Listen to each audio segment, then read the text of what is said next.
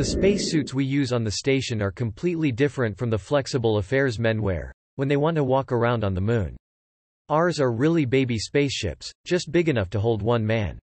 They are stubby cylinders, about 7 feet long, fitted with low-powered propulsion jets, and have a pair of accordion-like sleeves at the upper end for the operator's arms.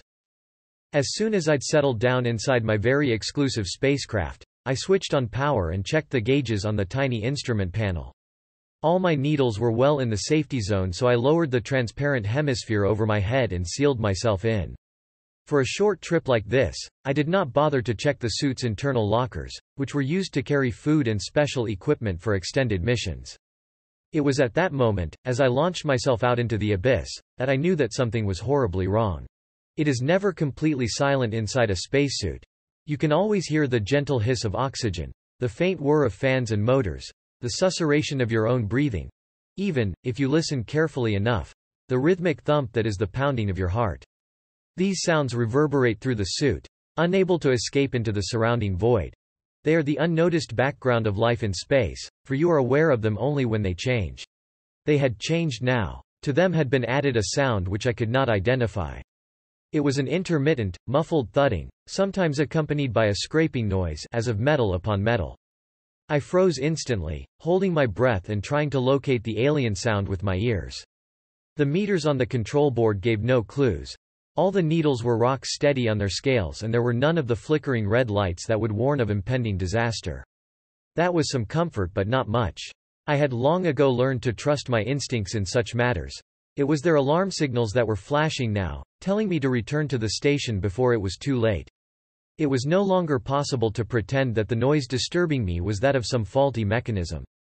Though I was in utter isolation, far from any other human being or indeed any material object, I was not alone. The soundless void was bringing to my ears the faint, but unmistakable stirrings of life. In that first heart-freezing moment, it seemed that something was trying to get into my suit, something invisible, seeking shelter from the cruel and pitiless vacuum of space. I whirled madly in my harness, scanning the entire sphere of vision around me. There was nothing there, of course. There could not be, yet that purposeful scrabbling was clearer than ever. Despite the nonsense that has been written about us, it is not true that spacemen are superstitious. But can you blame me, if as I came to the end of logic's resources I suddenly remembered how Bernie Summers had died, no further from the station than I was at this very moment. It was one of those impossible accidents. It always is. 3 things had gone wrong at once.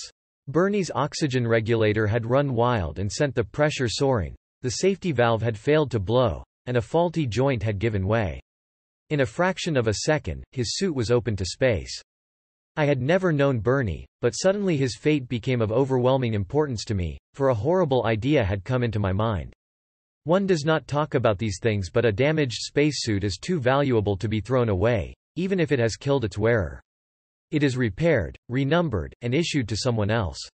What happens to the soul of a man who dies between the stars, far from his native world? Are you still here, Bernie? Clinging to the last object that linked you to your lost and distant home? As I fought the nightmares that were swirling around me, for now it seemed that the scratchings and soft fumblings were coming from all directions, there was one last hope to which I clung. For the sake of sanity I had to prove that this wasn't Bernie's suit, that the metal walls so closely wrapped around me had never been another man's coffin. It took me several tries before I could press the right button and switch my transmitter to the emergency wavelength. Station. I gasped, I'm in trouble.